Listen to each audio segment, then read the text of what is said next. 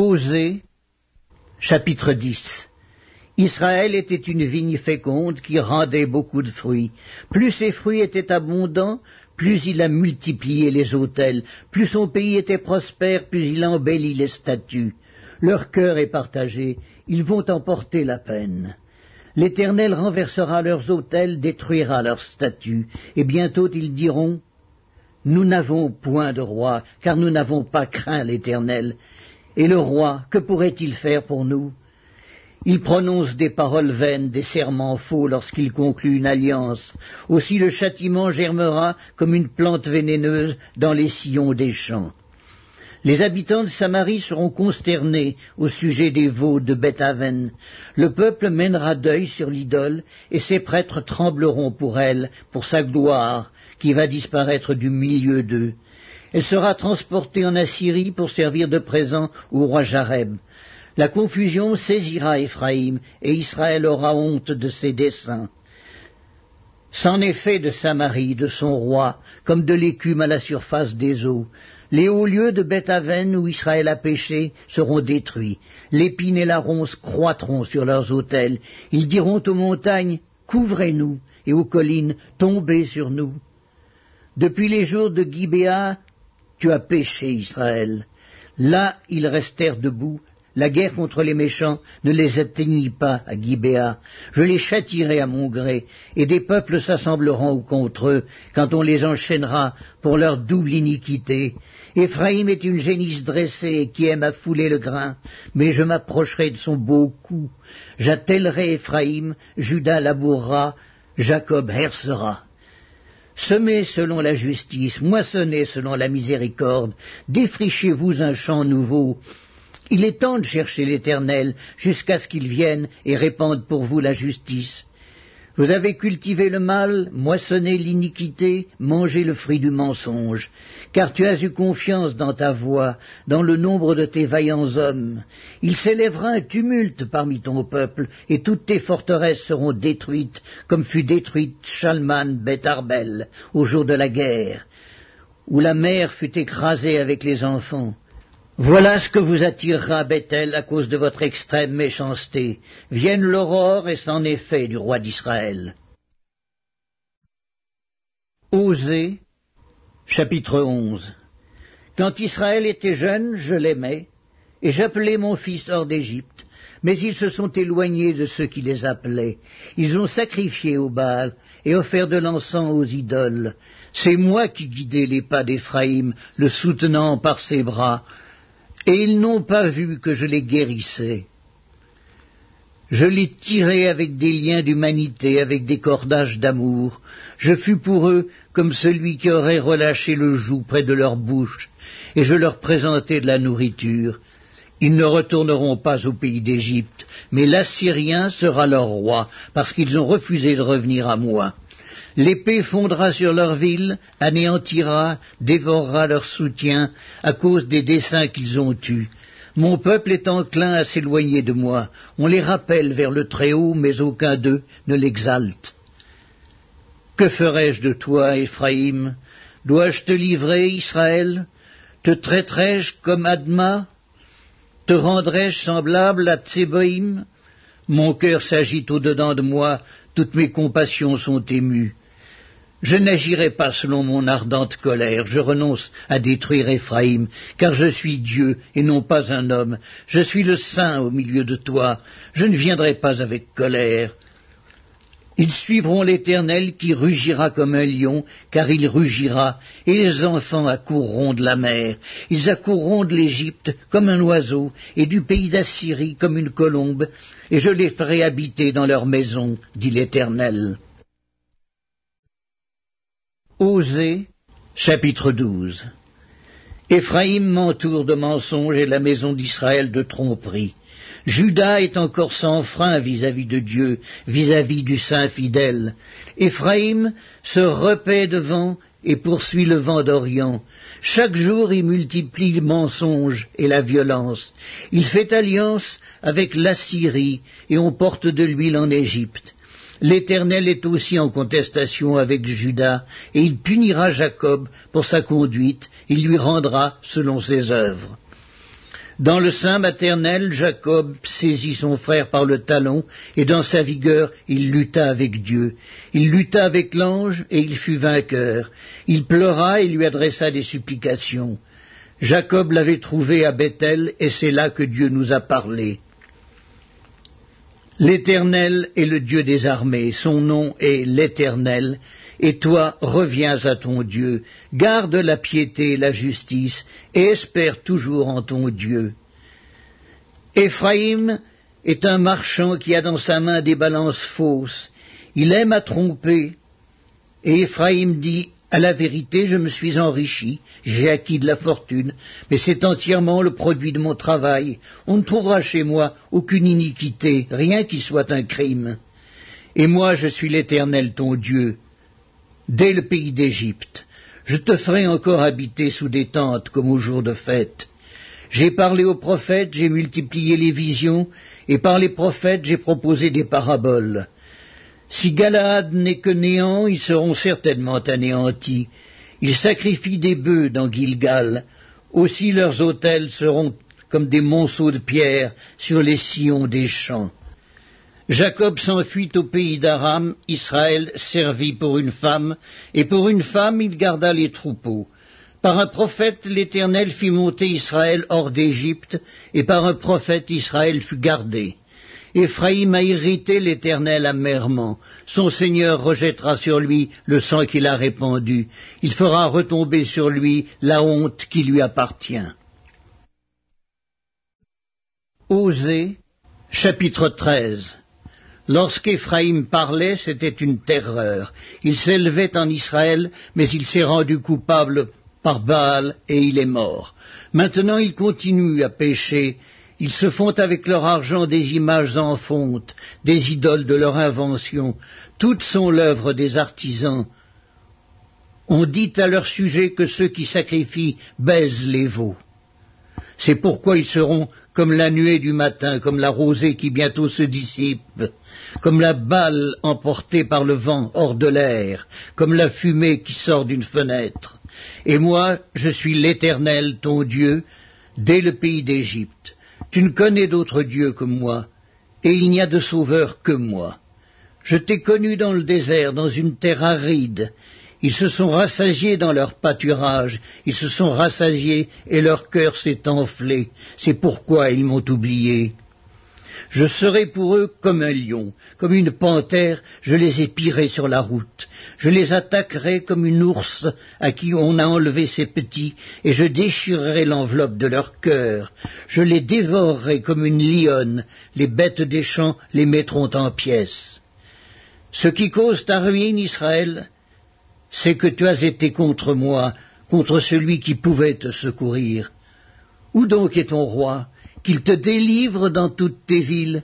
Où sont tes juges, au sujet desquels tu disais « Donne-moi un roi et des princes ». Je t'ai donné un roi dans ma colère, je te l'ôterai dans ma fureur. L'iniquité d'Éphraïm est gardée, son péché est mis en réserve, les douleurs de celle qui enfante viendront pour lui. C'est un enfant peu sage qui, au terme voulu, ne sort pas du sein maternel. Je les rachèterai de la puissance du séjour des morts, je les délivrerai de la mort. Ô mort, où est ta peste? Séjour des morts, où est ta destruction? Mais le repentir se dérobe à mes regards. Éphraïm a beau être fertile au milieu de ses frères, le vent d'Orient viendra, le vent de l'Éternel s'élèvera du désert, desséchera ses sources, tarira ses fontaines, on pillera le trésor de tous les objets précieux. Samarie sera punie parce qu'elle s'est révoltée contre son Dieu. Ils tomberont par l'épée, leurs petits-enfants seront écrasés et l'on fendra le ventre de leurs femmes enceintes. Hosea, chapitre 14. Israël, reviens à l'Éternel ton Dieu, car tu es tombé par ton iniquité. Apportez avec vous des paroles et revenez à l'Éternel. Dites-lui, pardonne toutes les iniquités et reçois-nous favorablement. Nous t'offrirons, au lieu de taureaux, l'hommage de nos lèvres. L'Assyrien ne nous sauvera pas, nous ne monterons pas sur des chevaux, et nous ne dirons plus à l'ouvrage de nos mains notre Dieu, car c'est auprès de toi que l'orphelin trouve compassion. Je réparerai leur infidélité, j'aurai pour eux un amour sincère, car ma colère s'est détournée d'eux. Je serai comme la rosée pour Israël, il fleurira comme le lys, et il poussera des racines comme le Liban. Ses rameaux s'étendront, il aura la magnificence de l'olivier et les parfums du Liban.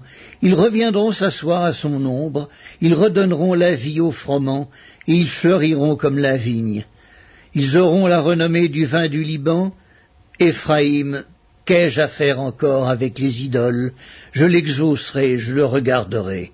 Je serai pour lui comme un cyprès verdoyant. C'est de moi que tu recevras ton fruit. Que celui qui est sage prenne garde à ces choses, que celui qui est intelligent les comprenne, car les voies de l'Éternel sont droites, les justes y marcheront, mais les rebelles y tomberont. Joël, chapitre 1. La parole de l'Éternel qui fut adressée à Joël, fils de Pétuel. Écoutez ceci, vieillards, prêtez l'oreille, vous tous, habitants du pays. Rien de pareil est-il arrivé de votre temps ou du temps de vos pères? Racontez-le à vos enfants, et que vos enfants le racontent à leurs enfants, et leurs enfants à la génération qui suivra. Ce qu'a laissé le gazam, la sauterelle l'a dévoré. Ce qu'a laissé la sauterelle, le gélec l'a dévoré. Ce qu'a laissé le gélec, le hasil l'a dévoré. Réveillez-vous, ivrognes, et pleurez, vous tous, buveurs de vin, gémissez, parce que le mou vous est enlevé de la bouche. Car un peuple est venu fondre sur mon pays, puissant et innombrable. Il a les dents d'un lion, les mâchoires d'une lionne, il a dévasté ma vigne, il a mis en morceaux mon figuier, il l'a dépouillé, abattu. Les rameaux de la vigne ont blanchi. Lamente-toi comme la vierge qui se revêt d'un sac pour pleurer l'ami de sa jeunesse. Offrandes et libations disparaissent de la maison de l'Éternel. Les sacrificateurs, serviteurs de l'Éternel, sont dans le deuil. Les champs sont ravagés, la terre est attristée, car les blés sont détruits, le mou est tari, l'huile est desséchée. Les laboureurs sont consternés, les vignerons gémissent à cause du froment et de l'orge, parce que la moisson des champs est perdue, la vigne est confuse, le figuier languissant, le grenadier, le palmier, le pommier, tous les arbres des champs sont flétris. La joie a cessé parmi les fils de l'homme. Sacrificateurs, saignez-vous et pleurez, lamentez-vous, serviteurs de l'autel. Venez, passez la nuit revêtus de sacs, serviteurs de mon Dieu, car offrandes et libations ont disparu de la maison de votre Dieu. Publiez un jeûne, une convocation solennelle, assemblez les vieillards, tous les habitants du pays, dans la maison de l'Éternel votre Dieu, et criez à l'Éternel. Ah, quel jour! Car le jour de l'Éternel est proche, il vient comme un ravage du Tout-Puissant. La nourriture n'est-elle pas enlevée sous nos yeux? La joie et l'allégresse n'ont-elles pas disparu de la maison de notre Dieu? Les semences ont séché sous les mottes, les greniers sont vides, les magasins sont en ruine, car il n'y a point de blé, comme les bêtes gémissent. Les troupeaux de bœufs sont consternés parce qu'ils sont sans pâturage, et même les troupeaux de brebis sont en souffrance. C'est vers toi que je crie, ô Éternel, car le feu a dévoré les plaines du désert, et la flamme a brûlé tous les arbres des champs. Les bêtes des champs crient aussi vers toi, car les torrents sont à sec, et le feu a dévoré les plaines du désert. Joël, chapitre 2. Sonnez de la trompette en Sion, faites-la retentir sur ma montagne sainte, que tous les habitants du pays tremblent, car le jour de l'Éternel vient, car il est proche. Jour de ténèbres et d'obscurité, jour de nuées et de brouillard, il vient comme l'aurore, se répand sur les montagnes, voici un peuple nombreux et puissant, tel qu'il n'y en a jamais eu, et qu'il n'y en aura jamais plus dans la suite des âges. Devant lui est un feu dévorant, et derrière lui une flamme brûlante. Le pays était auparavant comme un jardin d'Éden, et depuis c'est un désert affreux. Rien ne lui échappe. À les voir, on dirait des chevaux, et ils courent comme des cavaliers. À les entendre, on dirait un bruit de chars sur le sommet des montagnes où ils bondissent. On dirait un pétillement de la flamme du feu quand elle consume le chaume. C'est comme une armée puissante qui se prépare au combat. Devant eux, les peuples tremblent, tous les visages pâlissent. Ils s'élancent comme des guerriers, ils escaladent les murs comme des gens de guerre. Chacun va son chemin sans s'écarter de sa route. Ils ne se pressent point les uns les autres, chacun garde son rang. Ils se précipitent au travers des traits sans arrêter leur marche. Ils se répandent dans la ville, courent sur les murailles, montent sur les maisons, entrent par les fenêtres comme un voleur. Devant eux, la terre tremble, les cieux sont ébranlés, le soleil et la lune s'obscurcissent, et les étoiles retirent leur éclat. L'Éternel fait entendre sa voix devant son armée, car son camp est immense, et l'exécuteur de sa parole est puissant. Car le jour de l'Éternel est grand, il est terrible, qui pourra le soutenir? Maintenant encore, dit l'Éternel, revenez à moi de tout votre cœur, avec des jeûnes, avec des pleurs et des lamentations. Déchirez vos cœurs et non vos vêtements, et revenez à l'Éternel votre Dieu, car il est compatissant et miséricordieux, lent à la colère et riche en bonté, et il se repent des maux qu'il envoie. Qui sait s'il ne reviendra pas et ne se repentira pas, et s'il ne laissera pas après lui la bénédiction, des offrandes et des libations pour l'Éternel votre Dieu? Sonnez de la trompette en Sion, publiez un jeûne, une convocation solennelle, assemblez le peuple, formez une sainte réunion, assemblez les vieillards, assemblez les enfants, même les nourrissons à la mamelle, que l'époux sorte de sa demeure et l'épouse de sa chambre. Qu'entre le portique et l'autel pleurent les sacrificateurs, serviteurs de l'Éternel, et qu'ils disent « Éternel, épargne ton peuple, ne nivre pas ton héritage à l'opprobre, aux railleries des nations. Pourquoi dirait-on parmi les peuples, où est leur Dieu ?» L'Éternel est ému de jalousie pour son pays, et il épargne son peuple. L'Éternel répond, il dit à son peuple, « Voici, je vous enverrai du blé, du mou et de l'huile, et vous en serez rassasiés, et je ne vous livrerai plus à l'opprobre parmi les nations. J'éloignerai de vous l'ennemi du nord, je le chasserai vers une terre aride et déserte. Son avant-garde dans la mer orientale, son arrière-garde dans la mer occidentale, et son infection se répandra, sa puanteur s'élèvera dans les airs, parce qu'il a fait de grandes choses. Terre, ne crains pas, sois dans l'allégresse et réjouis-toi, car l'Éternel fait de grandes choses. Bêtes des champs, ne craignez pas, car les plaines du désert reverdiront, car les arbres porteront leurs fruits, le figuier et la vigne donneront leur richesse. Et vous, enfants de Sion, soyez dans l'allégresse et réjouissez-vous en l'Éternel, votre Dieu, car il vous donnera la pluie en son temps, il vous enverra la pluie de la première et de l'arrière-saison, comme autrefois. Les airs se rempliront de blé, et les cuves regorgeront de mou et d'huile. Je vous remplacerai les années qu'ont dévoré la sauterelle, le gélec, le asile et le gazam, ma grande armée que j'avais envoyée contre vous. Vous mangerez et vous vous rassasierez, et vous célébrerez le nom de l'Éternel votre Dieu, qui aura fait pour vous des prodiges. Et mon peuple ne sera plus jamais dans la confusion, et vous saurez que je suis au milieu d'Israël, que je suis l'Éternel votre Dieu, et qu'il n'y en a point d'autre. Et mon peuple ne sera plus jamais dans la confusion. Après cela, je répandrai mon esprit sur toute chair. Vos fils et vos filles prophétiseront, vos vieillards auront des songes, et vos jeunes gens des visions. Même sur les serviteurs et sur les servantes, dans ces jours-là, je répandrai mon esprit. Je ferai paraître des prodiges dans les cieux et sur la terre, du sang, du feu et des colonnes de fumée.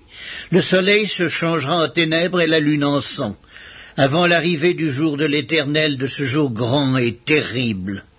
Alors, Quiconque invoquera le nom de l'Éternel sera sauvé. Le salut sera sur la montagne de Sion et à Jérusalem, comme a dit l'Éternel, et parmi les réchappés que l'Éternel appellera. Première épître de Jean, chapitre 4. Bien-aimés, n'ajoutez pas foi à tout esprit, mais éprouvez les esprits pour savoir s'ils sont de Dieu. Car plusieurs faux prophètes sont venus dans le monde. Reconnaissez à ceci l'Esprit de Dieu. Tout esprit qui confesse Jésus-Christ, venu en chair, est de Dieu. Et tout esprit qui ne confesse pas Jésus-Christ, venu en chair, n'est pas de Dieu. C'est celui de l'Antéchrist, dont vous avez appris la venue, et qui maintenant est déjà dans le monde. Vous, petits enfants, vous êtes de Dieu, et vous les avez vaincus, parce que celui qui est en vous est plus grand que celui qui est dans le monde. Eux, ils sont du monde. C'est pourquoi ils parlent d'après le monde, et le monde les écoute. Nous sommes de Dieu. Celui qui connaît Dieu nous écoute. Celui qui n'est pas de Dieu ne nous écoute pas. C'est par là que nous connaissons l'esprit de la vérité et l'esprit de l'erreur. Bien-aimés, aimons-nous les uns les autres, car l'amour est de Dieu, et quiconque aime est né de Dieu et connaît Dieu. Celui qui n'aime pas n'a pas connu Dieu, car Dieu est amour. L'amour de Dieu a été manifesté envers nous, en ce que Dieu a envoyé son Fils unique dans le monde, afin que nous vivions par lui. Et cet amour consiste non point en ce que nous avons aimé Dieu, mais en ce qu'il nous a aimés et a envoyé son Fils comme victime propitiatoire pour nos péchés. Bien-aimés, si Dieu nous a ainsi aimés, nous devons aussi nous aimer les uns les autres. Personne n'a jamais vu Dieu.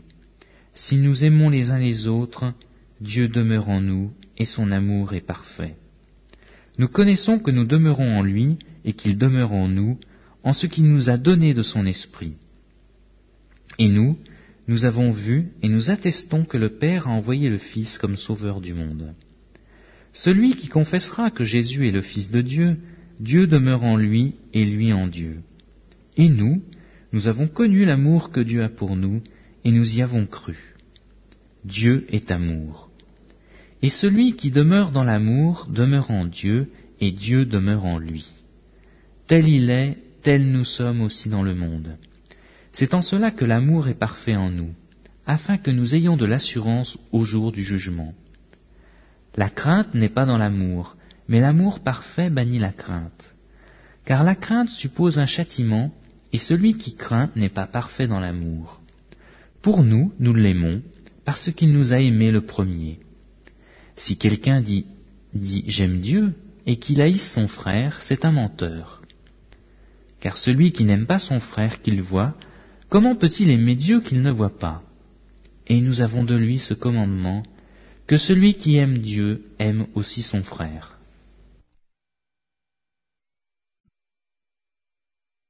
Première épître de Jean, chapitre 5. Quiconque croit que Jésus est le Christ est né de Dieu. Et quiconque aime celui qui l'a engendré, aime aussi celui qui est né de lui. Nous connaissons que nous aimons les enfants de Dieu lorsque nous aimons Dieu et que nous pratiquons ses commandements. Car l'amour de Dieu consiste à garder ses commandements. Et ses commandements ne sont pas pénibles, parce que tout ce qui est né de Dieu triomphe du monde. Et la victoire qui triomphe du monde, c'est notre foi. Qui est celui qui a triomphé du monde, sinon celui qui croit que Jésus est le Fils de Dieu? C'est lui, Jésus-Christ, qui est venu avec de l'eau et du sang, non avec l'eau seulement, mais avec l'eau et avec le sang. Et c'est l'Esprit qui rend témoignage, parce que l'Esprit est la vérité. Car il y en a 3 qui rendent témoignage dans le ciel, le Père, la Parole et le Saint-Esprit, et ces 3-là sont un. Et il y en a aussi 3 qui rendent témoignage sur la terre, l'Esprit, l'eau et le sang, et les 3 sont d'accord. Si nous recevons le témoignage des hommes, le témoignage de Dieu est plus grand. Car le témoignage de Dieu consiste en ce qu'il a rendu témoignage à son Fils. Celui qui croit au Fils de Dieu a ce témoignage en lui-même. Celui qui ne croit pas Dieu le fait menteur, puisqu'il ne croit pas au témoignage que Dieu a rendu à son Fils.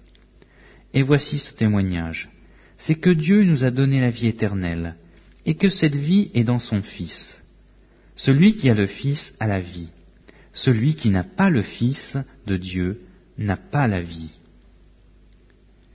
Je vous ai écrit ces choses, à vous qui croyez au nom du Fils de Dieu, afin que vous sachiez que vous avez la vie éternelle, et que vous croyiez au nom de Fils de Dieu. Nous avons auprès de lui cette assurance que si nous demandons quelque chose selon sa volonté, il nous écoute. Et si nous savons qu'il nous écoute, quelque chose que nous demandions, nous savons que nous possédons la chose que nous lui avons demandée. Si quelqu'un voit son frère commettre un péché qui ne mène point à la mort, qu'il prie, et Dieu donnera la vie à ce frère, et il la donnera à ceux qui commettent un péché qui ne mène point à la mort. Il y a un péché qui mène à la mort. Ce n'est pas pour ce péché-là que je dis de prier. Toute iniquité est un péché, et il y a tel péché qui ne mène pas à la mort. Nous savons que quiconque est né de Dieu ne pêche point. Mais celui qui est né de Dieu se garde lui-même, et le malin ne le touche pas. Nous savons que nous sommes de Dieu, et que le monde entier est sous la puissance du malin. Nous savons aussi que le Fils de Dieu est venu, et qu'il nous a donné l'intelligence pour connaître le véritable. Et nous sommes dans le véritable, en son Fils Jésus-Christ. C'est lui qui est le Dieu véritable et la vie éternelle. Petits enfants, gardez-vous des idoles. Amen.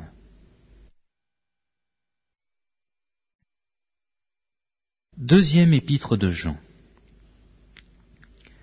L'Ancien, à Kyria l'élu et à ses enfants, que j'aime dans la vérité, et ce n'est pas moi seul qui les aime, mais aussi tous ceux qui ont connu la vérité, à cause de la vérité qui demeure en nous, et qui sera avec nous pour l'éternité. Que la grâce, la miséricorde et la paix soient avec vous de la part de Dieu le Père et de la part du Seigneur Jésus-Christ, le Fils du Père, dans la vérité et la charité.